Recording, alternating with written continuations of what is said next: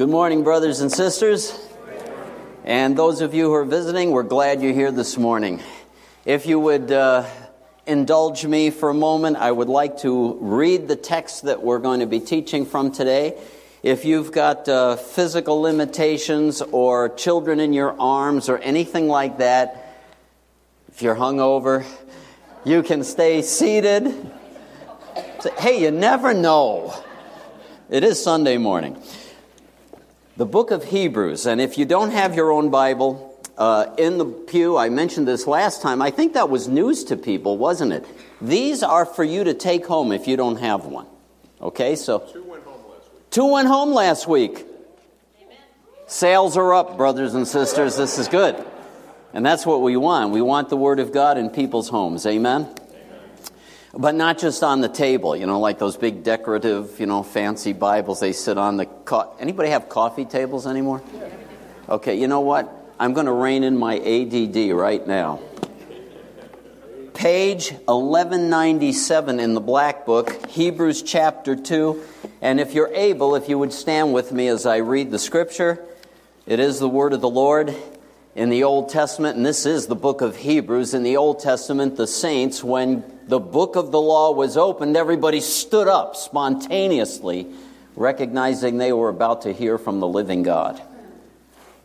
Our text today is Hebrews chapter 2, verses 10 through 16, so if you follow with me there, from 10 down to 16. For it was fitting for him, for whom are all things, and through whom are all things, in bringing many sons to glory, to perfect the author of their salvation through sufferings. For both he who sanctifies and those who are sanctified are all from one Father, for which reason he is not ashamed to call them brethren, saying, I will proclaim your name to my brethren. In the midst of the congregation I will sing your praise. And again, I will put my trust in him. And again, behold, I and the children God has given me. Therefore, since the children share in flesh and blood, he himself likewise also partook of the same, that through death he might render powerless him who had the power of death, that is, the devil, and might free those who through fear of death were subject to slavery all their lives. For assuredly, he does not give help to angels, but he gives help to the descendant of Abraham. Human beings like us, he helps. Amen? The word of the Lord. Amen. You may be seated. Would you join me as I pray, asking for help this morning as we look into the word of God, which is given to us to help us, descendants of Abraham, which we are by faith, whether you're Jewish or not. Do you know that biblically? Everybody got that? Okay, I want to make sure you're agreeing with me in prayer or it'll be ineffective. Lord Jesus, we lay hold of your promises by faith. So in a sense, it is true that if we don't agree with what you say, it will be ineffective. Minister to your people today. Minister to those who are looking in and wondering about this wonderful Savior, Jesus, who changed history and transforms lives, has for 2,000 years, continues to, will continue to until the day he comes back. And that transformation will be off the charts.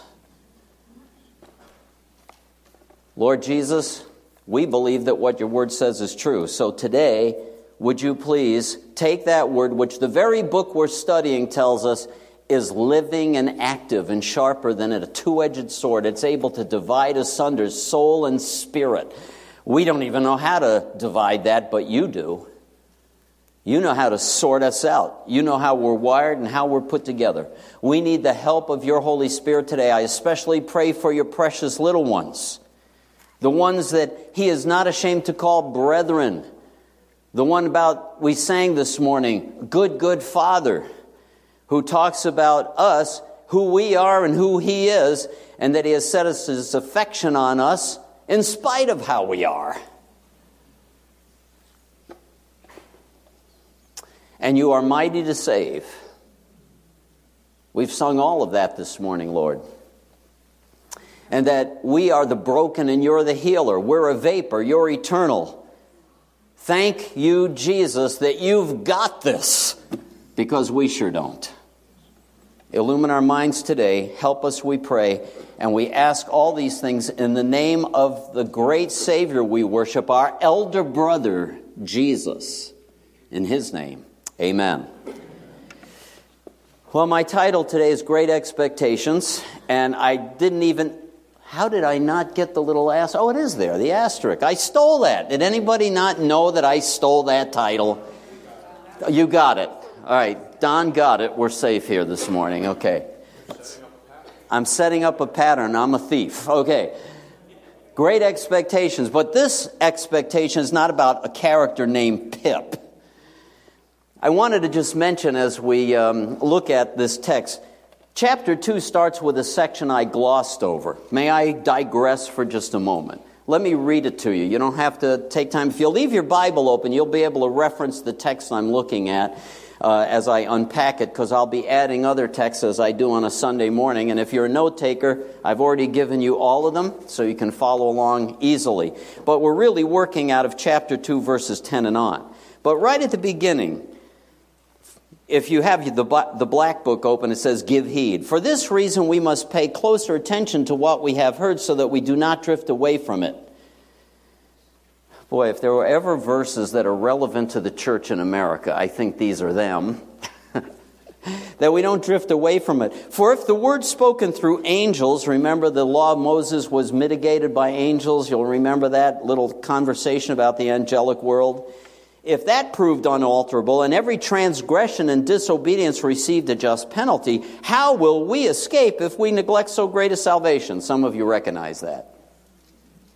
After it was at first spoken through the Lord, it was confirmed to us by those who heard, God also testifying with them. In other words, God backed up what they were saying, the preachers of the gospel. He backed it up with signs, wonders, various miracles, gifts of the Holy Spirit according to his will.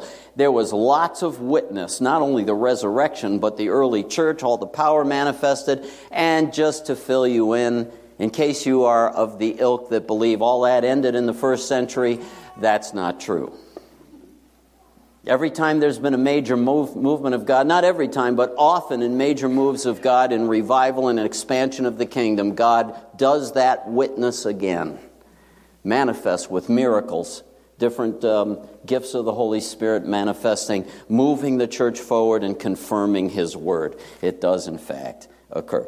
Now, the reason I wanted to mention that is I'm skipping over that text, but now you heard it. But the reason I am is because as we work our way through the Scripture, through the book of Hebrews, there are several of these kind of exhortations that will kind of wrap together for later, okay? So that's why I'm glossing over that, if you will. Now, years ago, several things. I'm about to put a visual on the screen, but before I do, I want to make a disclaimer. Years ago, people asked me, Pastor John, would you give us a list of your favorite movies? So I put together a list of my favorite movies, but as time went on, because it's a church crowd, you never know how people are going to react. Thank you for acknowledging that, brother. I see that shaking head. So I had to come up with another list that said Pastor John's recommended movies that he can't recommend. Okay, so this is one of them. I don't know if you've seen that. It's rough. I can't recommend it. But I got to tell you, it's one of those really great films. Because this guy, Walt Kowalski, is a classic curmudgeon. He really is. Not a good visual aid or representation of our good Father in heaven. But he kind of moves in that direction before the movie's over. He takes on I just blanked out. Tao, what was his, Hmong, right. A Hmong people group moved into his neighborhood. He takes on Tao as kind of a son, and he mentors him into manhood. So it's a really, really a remarkable story that way, and it revolves around the possible theft because of gang members of his Gran Torino, which he actually worked in the plant that put the transmission in that car. So now I spoiled the movie, so you don't have to go see it anyway. Sort of. But one of the things about the movie that got my attention, because having for myself buried almost everybody in our families except my mom, I have been through the process of estate settling numerous times, and it's always interesting to wonder who's going to get what. If you want to see the worst in humanity come out of the woodwork, or, if I may, the best, that's the time to see it. And in the film, Walt Kowalski has lost his wife, and they're having the funeral. Bunch of grandchildren, very disrespectful, totally worldly, could care less kind of, and he's just fuming watching this. And in the midst of this, he finds his granddaughter in the garage smoking a cigarette. And he kind of ignores that, and she didn't know he had such. She looks under the cover and looks at this cool Gran Torino and starts lusting after it. Can you imagine lusting after a car? Yes. Yes, lots of people. Pastor Derek just confessed his besetting sin. But you can be free of that, brother. But anyway. By the way, if you're visiting, you're saying, these people laugh in church. Yeah, we do. I don't think God is a stiff. Sorry if you got that impression. I think the Christian life is a blast. I really do. Anyway, she asks, what are you going to, what incredible sensitivity. So like when you kick, Granddad, who's getting the car? You come to the end of the movie and Walt Kowalski becomes a hero, a messiah figure in the story.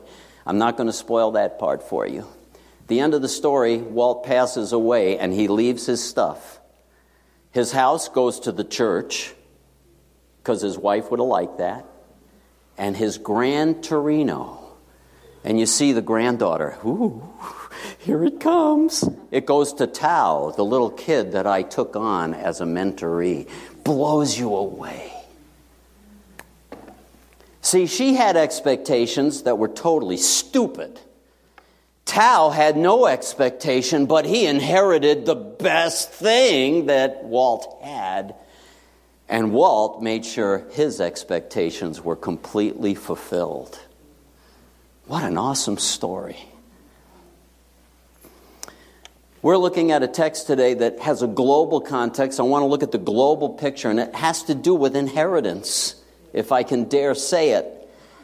What Walt expected, what God expects from his extension of inheritance, and what we have received, and what we should expect and what we should strive to do with what God has given to us. I want to look at this global picture, and then the last 2 points will kind of look at future learnings. As we work through the book of Hebrews, these subjects will come up again and again. So the first one's global, the second two are more down in your shoe leather, what you need to apply if you're part of his wonderful inheritance.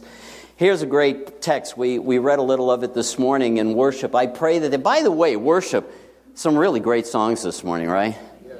And that reference that says God dances over us or he rejoices over us, we love that part, don't we? Oh, I'm so... But it's true. Do we ever dance over him? Do we ever get wound up? I couldn't help thinking this morning as we were reading those texts. This is an aside, honey. I will pull my ADD back in a second. I'm on a side track right now. Worshipping with those brothers and sisters I told you about who were pressing into healing their sexuality because they'd been trapped in homosexuality and lesbianism and all of that. And they were pressing into worship and watching some of them worship. They worship with their whole body. I mean, the guy that leads that ministry, when he's singing that song, he's like this. And it's like, whoa, it's aerobic worship. I mean, at the end, like... Now, you don't have to do that, but I'm asking you, is there something boring about God with us sometimes? So everyone has different expressions. Don't take what I just said as I'm judging you unless you're doing this. I'm not. But I am saying there's fun in worship. There really is. And entering into the presence of God, it's hard not to respond. It's hard not to... Whenever I sing that song, Holy, Holy, Lord God Almighty, worthy is the Lamb that was slain. In my brain, I see the Lamb in Revelation seated on the throne. And all the elders fall on their faces. How can I not respond to that? The one who died for me, ruling the universe. I'm back on track now. Point 1. His inheritance. Sons. God says, I was in the process of bringing many sons to glory. Here's what the scripture says. I pray that the eyes of your heart may be enlightened. Ephesians chapter 1. So that you may know what is the hope of his calling. Catch that. What is the hope of... Actions here, friends. The hope of his calling. This is like karate class. Over here. The hope of his calling. His calling. The hope. His hope of his calling. What are the riches of the glory of his inheritance in the saints? And what is the surpassing greatness of his power toward us who believe? Is that a mouthful? Sorry, did I offend anybody? My apologies. I have ADD, so I know how it is. I do. I pray that the eyes of your heart may be enlightened so you may know what is the hope. What is God's expectation? What is the hope? What is the hope? The hope of his calling. And what are the riches of the glory? Here's some words for us today. Inheritance and power. Simple. Let me just throw power out real quick. Dunamis, right? It's the famous Greek word, I'm pretty sure. Right? Yeah. From which you get dynamite. Yeah, in English. But this word, inheritance, simply means what Walt passed on. The things that God has as his own inheritance. What he has.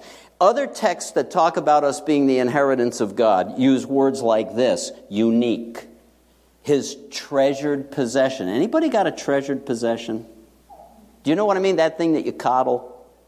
You know, you don't let you know it's special when you don't let the grandkids touch it, right?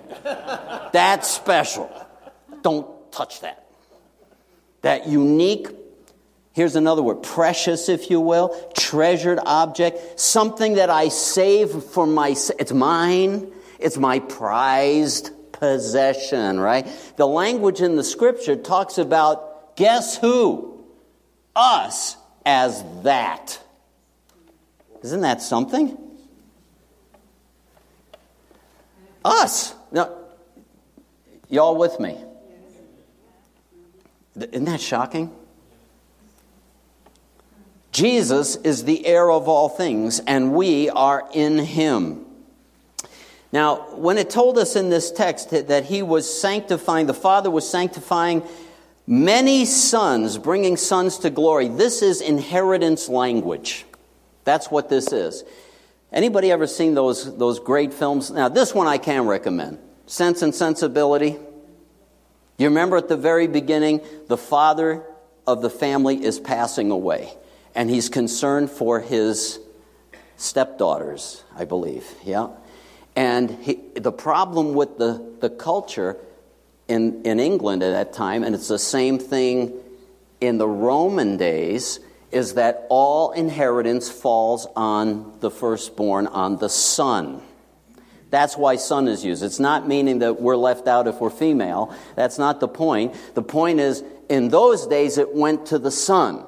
And so the writer of Hebrews is making sure that these Jewish listeners get it, that it passes on to a person, and everybody else feeds off the wealth and inheritance of that person. So if I'm in the family, it's because my elder brother is taking care of me. Are you following? I get part of the estate because my elder brother says, you get that mansion and you get that castle and you get to go over there. That's how it works. He's saying it's the same principle. Who's the elder brother? You got it. And if we're in with him, he's watching out for his brethren. We don't always believe that, do we? See, it's different than the way we do it now. When I settled my aunt's estate, there were four siblings. They weren't even equal in terms of how close they were to the family, but I had to do righteousness and make sure everybody got their fair share. In the old system, either the elder brother is good or bad. Either he's just or he's unjust. Which do you think Jesus is? Yeah, he's just. Does he have our best interest at heart? You bet.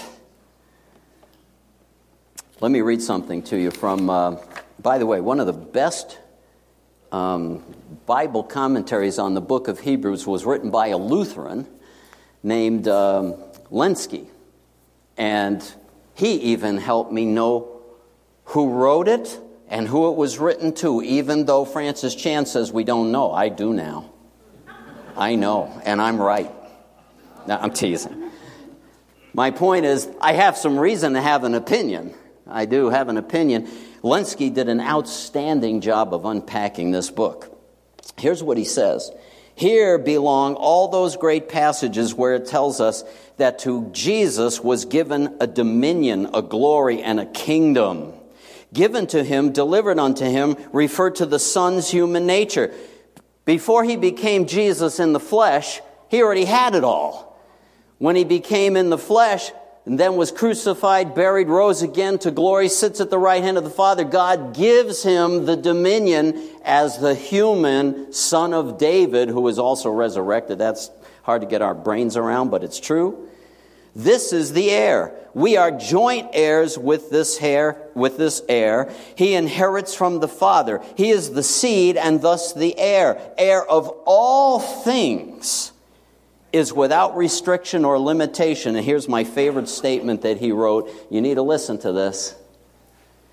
The church is his, but all other things are likewise his, for he governs these, listen, in the interest of the church.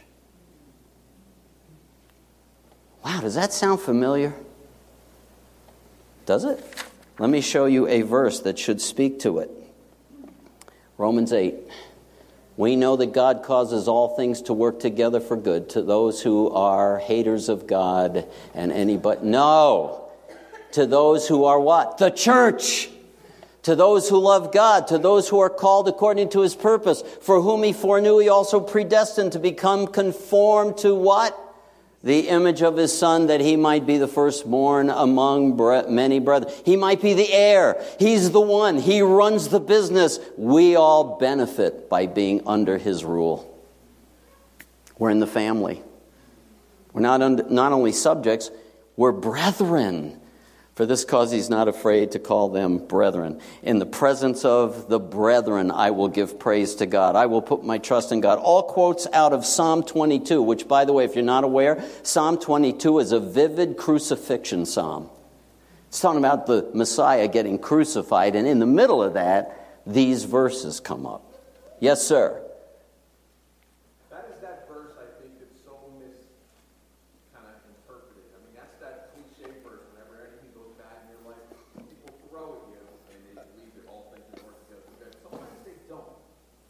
What's that? Sometimes they don't work together for what we think. What you think is good, right? That's right. And ultimately, whether we feel it or not, and this is the hard part, and this is where walking by faith comes to bear in our lives, right? Do you believe that God is good? And do you believe, don't answer too quick. You might have to double think that. Do you believe he's good?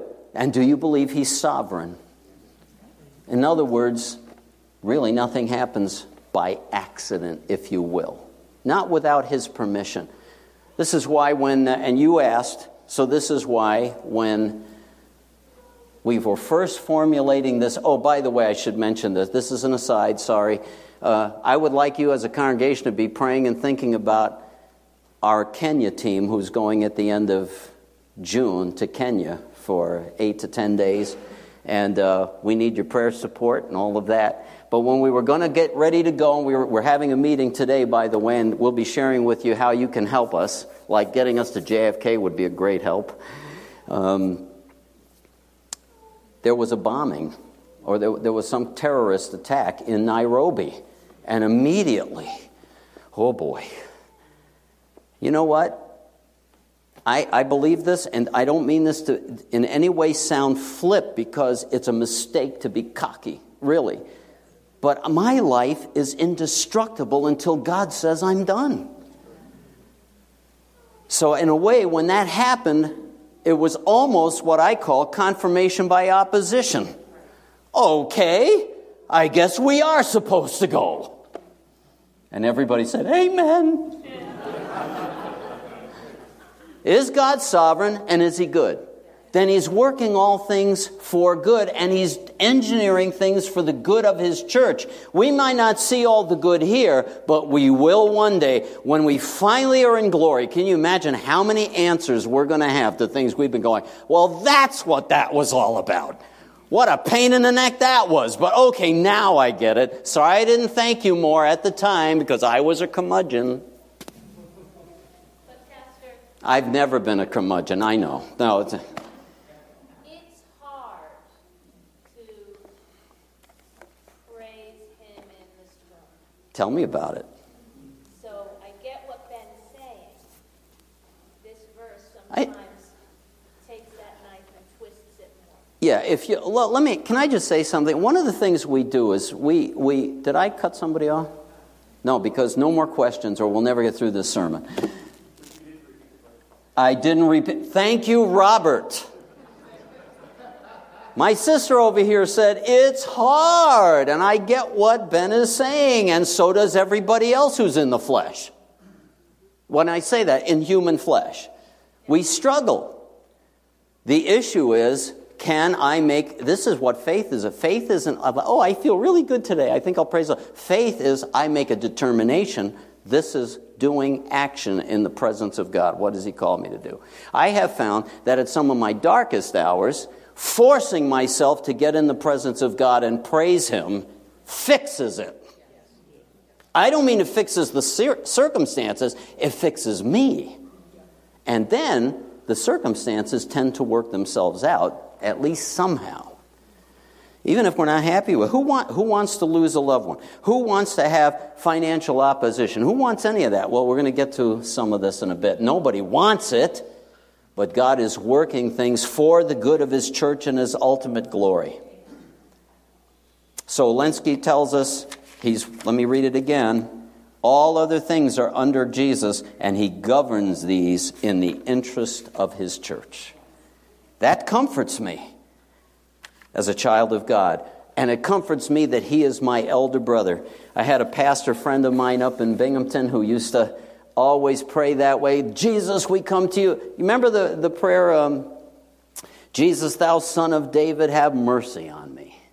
That's one of the simplest, easiest, most straightforward prayers I know. And when I get in a cruddy mood, which you might not believe happens to me occasionally, probably more than once a decade, that if I will get alone with God and just start with that, Jesus, thou son of David, have mercy on me, something happens.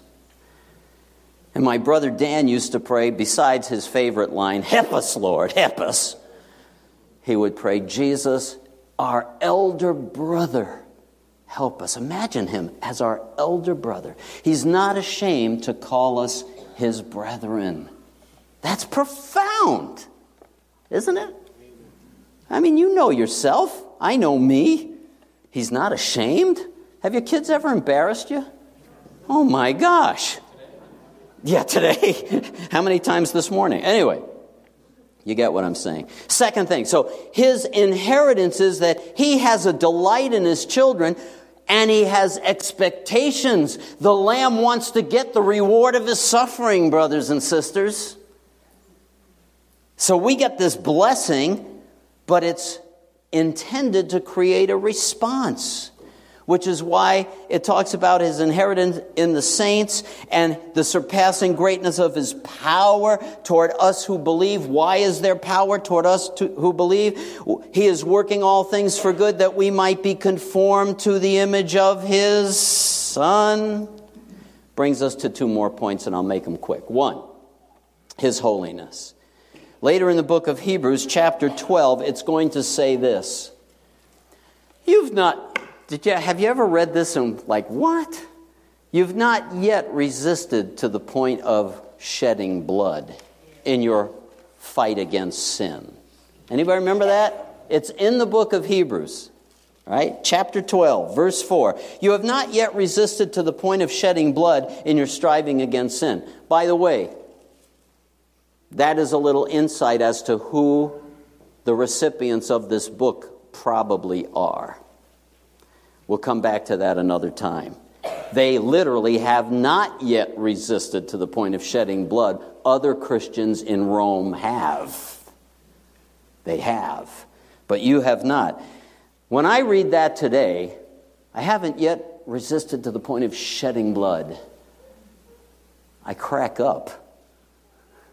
You know what I mean? I got reamed out once. I told you I've had somebody take the Bible I gave to a friend that I was witnessing to and throw it down the building incinerator and yell at me and all of that. It's a big deal. And I was thankful. I had a joy response that I got some heat for the gospel. I was thankful about that. Didn't Jesus say, "Blessed are you when men shall revile you, persecute you, say all manner of evil against you falsely, not rightly, falsely for my sake. Rejoice and be exceedingly glad." I haven't gotten to the point of shedding blood.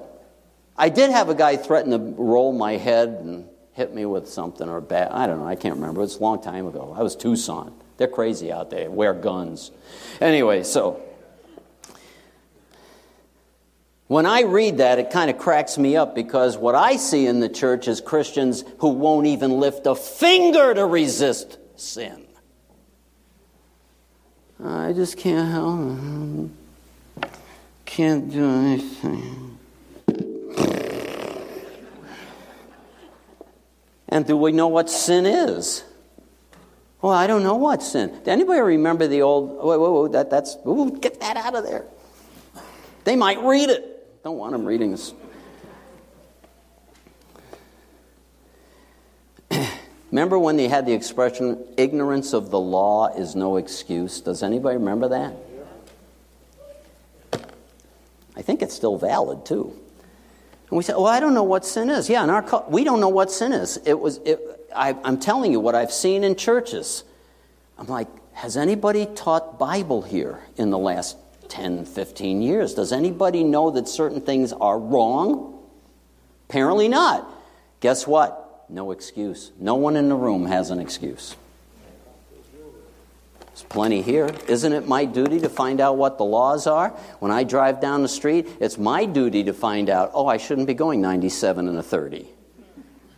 I better find out what the speed limit is, right? So it kind of cracks me up because God is interested in our improvement. His inheritance He delights in, but He wants it to rise up and be amazing. How many times we say that? When somebody comes through for us, we go, "You're amazing."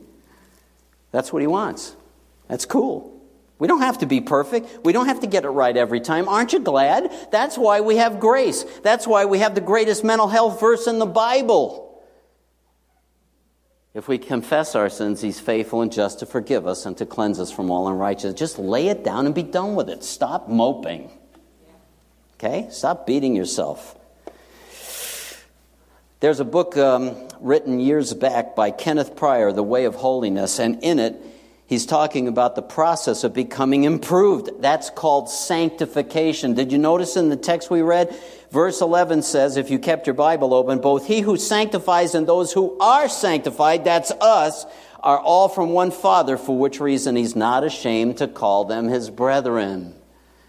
Sanctify means set apart for God's use, but it doesn't just mean status, it means experiencing some reality. That's what sanctification's about. And here's what it says in the book, The Way of Holiness. It is as much the purpose of God to save man from his defilement as it is to remove his guilt. See, we want the ticket to heaven. God wants purity in your life. He wants transformation, not perfection. No one's going to make it. But he wants to see, oh, you do get it. I saved you from dirt and sin and grime. You get it. That's why you're cleaning it up. Dude, way to go. I don't know if God says dude, but I just put those words in his mouth. That was probably a mistake, but you get what I'm saying. One more statement he makes. God does not justify a man or a woman so that he can continue in sin with impunity.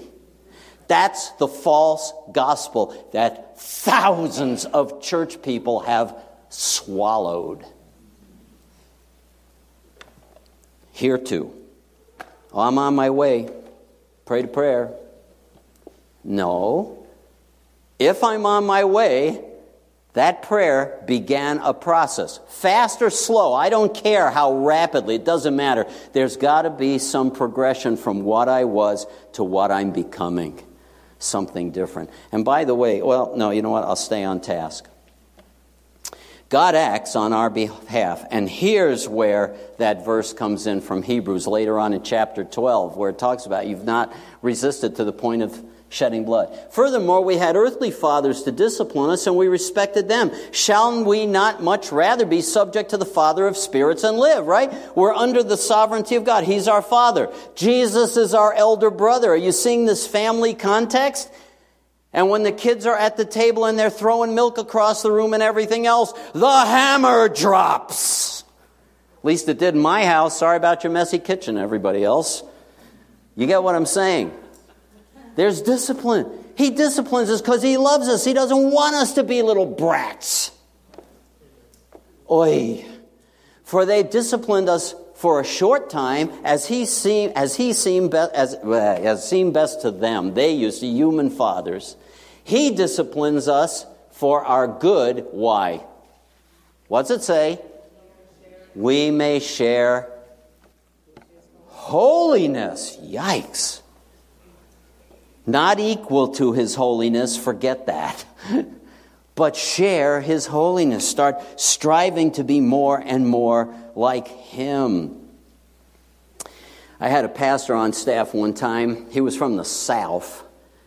And everybody who went to see him, they had troubles and they had circumstances, brother, that they did not like. They were really put out. And he'd always ask the same obnoxious question. So what do you think the Father's doing in your life through all this? And those crazy people kept going to talk to him. I don't know what was wrong with them. Same question every time. What do you think God? Do we ever ask that?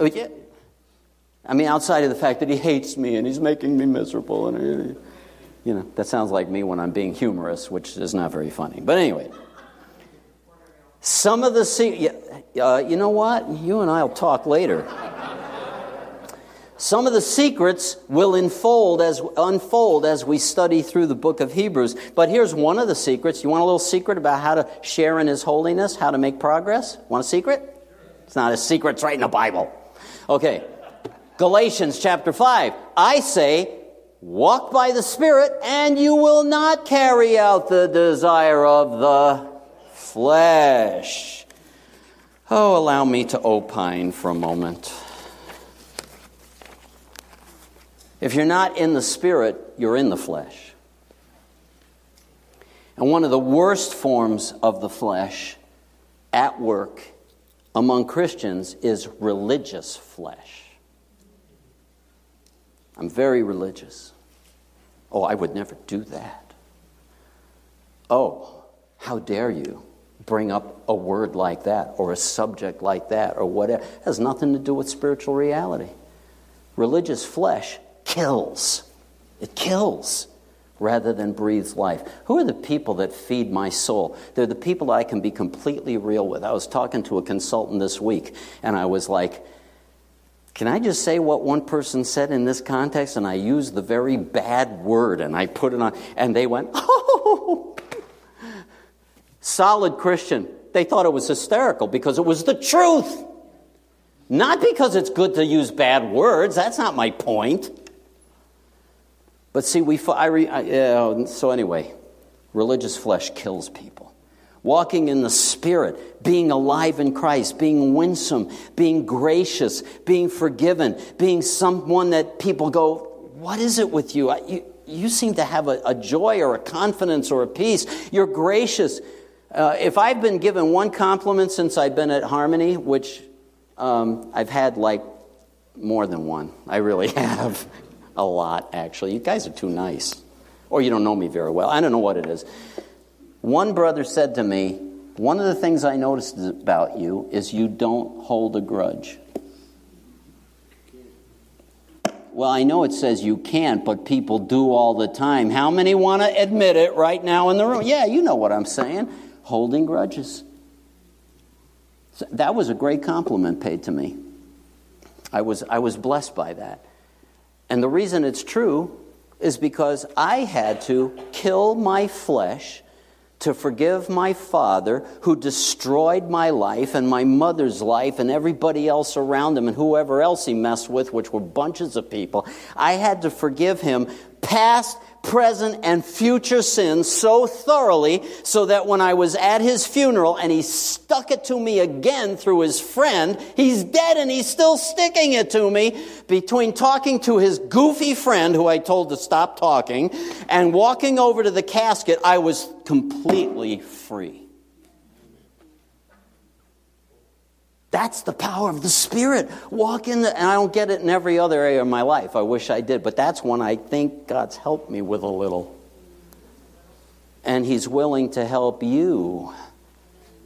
But you got to want it. One thing about it, He doesn't shove it down your throat. And then we wonder, why is all these terrible things happening? Maybe He's trying to get our attention. You never know. Enough. Number 3, His deliverance. There is a spirit world. This passage talks about God disabling the work of Satan who had taken people captive through the fear of death. Remember that? That's obvious in terms of the gospel. Paul is on the Damascus Road. He's persecuting Christians, remember? And Jesus appears to him.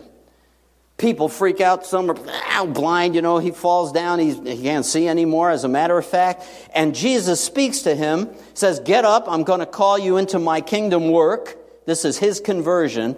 And he tells him why he's called him. Here it is. To open the eyes of the Gentiles you're going to speak to, so that they may turn from darkness to light and from the dominion of Satan to God, in order that they may receive forgiveness of sins and an inheritance among those who have been sanctified by faith in me. I know I'm preaching and I'm getting loud. Sorry. Not really. Sanctified by faith in me. Now that's obviously, they're coming out of the domain of darkness and into the kingdom of His beloved Son. That's salvation, right? When you sign up for Jesus, you go out of Satan's realm and into God's. Everybody with me on that? You say, what do I have to do to be in Satan's realm? Nothing. He's already got you. But now let me bring it home. The word dominion. See that word? Let's see if I can make this thing work. I'm not a tech guy. Dominion. Exousia. The rule. The power over.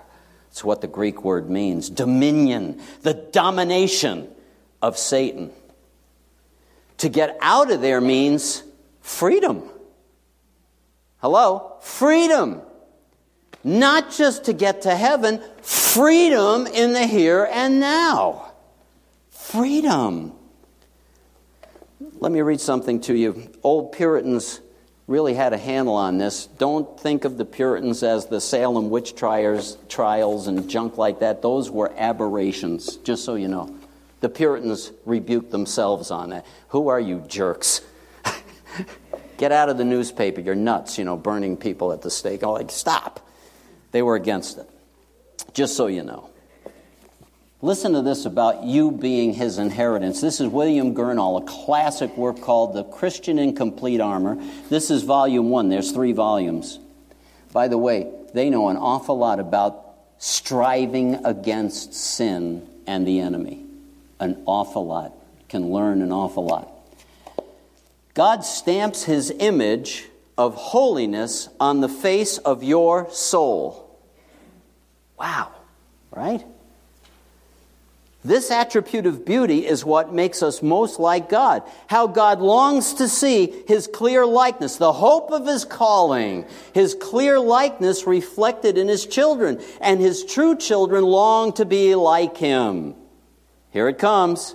Satan knows this and works tirelessly to disfigure the divine image. Marring the Christian's nature brings shame to the saint and pours contempt upon God in distorting His likeness. Is it not worth risking life and limb against this enemy? Yes, Pastor John. Maybe. Here's the classic line. I've read this before. Whether you like it or not, you must go into the ring with Satan. Not him personally, his angels, his demons, right? They're against you. He has not only a particular malice against the army of saints, listen up, he has a particular spite against every single child of God. Are you one of those? He don't like you. He's after you. Oh, I don't think so. Yeah, he's already got you. That's why you don't think so. There's a particular spite against every single child of God. The whole issue of your spiritual destiny is personal and particular. You give Satan a dangerous advantage if you see his wrath and fury bent in general against the saints and not against you specifically. Oh yes, of course Satan is fighting against Billy Graham. Well, not anymore, but Billy Graham. Of course Satan is fighting against the church being planted in Kenya where missions are happening. Of course, but not, nothing here's demonic. Oy. He's got a particular spite against you specifically. Satan hates me. Satan accuses me. Satan tempts me. Conversely, you lose much comfort when you fail to see the promises and providences of God as available for your own specific needs. God loves me. God pardons me. God takes care of me. See, we walk by faith and not by sight. You have to have your wits about you to wonder what is in fact going on. Let me put one more verse on the screen. 1 John 3. I love this one. The one who practices sin is of the devil. Oh, what? I hate when the Bible gets mean. The devil has sinned from the beginning. If I'm letting sin dominate me, then I'm following his way. The Son of God appeared for this very purpose, that he might destroy the works of the devil. Great word, luo, in the Greek. It means to loose it. Let me fix my teeth here. To loose it, to destroy it, to annul it, to break it up, to dissolve it, to undo. In charismatic circles, some person comes, I'm really way down. I loose it off you in the name of Jesus. Bam. He told me to do that. You don't have to do that, and you don't have to sound like that. The point is, there is a time to say, I refuse this liar. Right, and Pastor, that's why it's so important to take that promise of 1 John 1:9 always, right? Always, so that he has no hold. In fact, I didn't put this in here. We'll look at it later maybe, but in Revelation chapter 12, they overcame him by the blood of the Lamb, the word of their testimony, and they loved not their lives unto death. Now, that doesn't mean you have to die. It means you have to die to your flesh. You have to make up your mind, I'm done living in the flesh. We walk around here, I'm just telling you what I've seen for 6 years. Walking around in our flesh, our attitudes, our haughtiness, our stubbornness, our rebellions, whatever, and we think that's walking in. It's not. There's a whole way of living you haven't even seen yet. When we choose to come under the submission of the Spirit and resist the enemy, and he'll flee from you. Submit to God, resist, and he will. Well, I don't know. Anybody remember this guy? He looks like he's on something, doesn't he? But anyway, Frodo, this is when he's bright-eyed and bushy-tailed, right? And he takes on the journey. He's got this quest. He's got this job to do. He's got the ring, which is like Satan incarnate. You know, he's carrying it with him, right? And the more he goes on, this kind of thing happens. Watch this little clip. Mount Doom clip.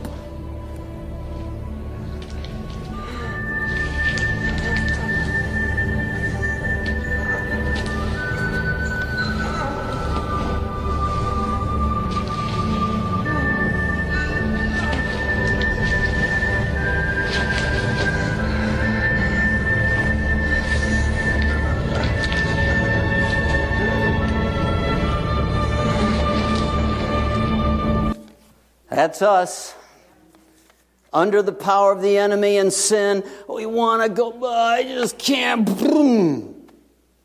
Right? And in the end, he looks like a mess, flagging under the weight of sin. How do you want to meet your Savior? Anybody remember the books by Peretti, This Present Darkness? I remember vividly one scene. I thought they were pretty, you might say, oh, that's all baloney. Some of it was bull. Some of it was enhanced, but some of it was pretty accurate. And I remember this one account of the new preacher that came into that church. Anybody remember? And he went into the building to pray, and he got literally jumped by demonic forces physically. Which, by the way, things like that have happened. Oh, you're crazy. Yes, I am. Because I believe all this and have seen it. So he gets tackled and he fights, and in the name of Jesus, he wrestles him off. And here's the best part. The angels are watching. Now, isn't that something? They're watching. Boom, bam. Now, we'd be saying, why aren't you helping me? What's the matter with you, God? And the angels are watching, and they go, after he wins, ooh, he's got some spunk, doesn't he? They report back to headquarters, this guy is who you want on the team. Are you getting my drift? How do you want to meet your Savior? Here's my closing verse. And now, little children, abide in him, so that when he appears, we may have confidence and not shrink away from him in shame at his coming. Why is that there? Because it will happen to some of us. But it doesn't have to. It's completely up to you. I'm going to pray. Lord Jesus, as we close out and make announcements and all of that, your Holy Spirit, I know, has spoken today, and you have spoken into the hearts of some of your people. And if it's time to do business and come out from under the domination of our flesh or our adversary, this is as good a day as any to get marked as one who you want on your team, because you delight in your inheritance. Help us not to shake it off and go back to business as usual. Help us, King Jesus. We're your people. We want to be an inheritance that pleases you and delights you, not just because you've rescued us already, but because we're in the business of looking more like you. In the name of Jesus we pray, and all of God's people said, amen and amen.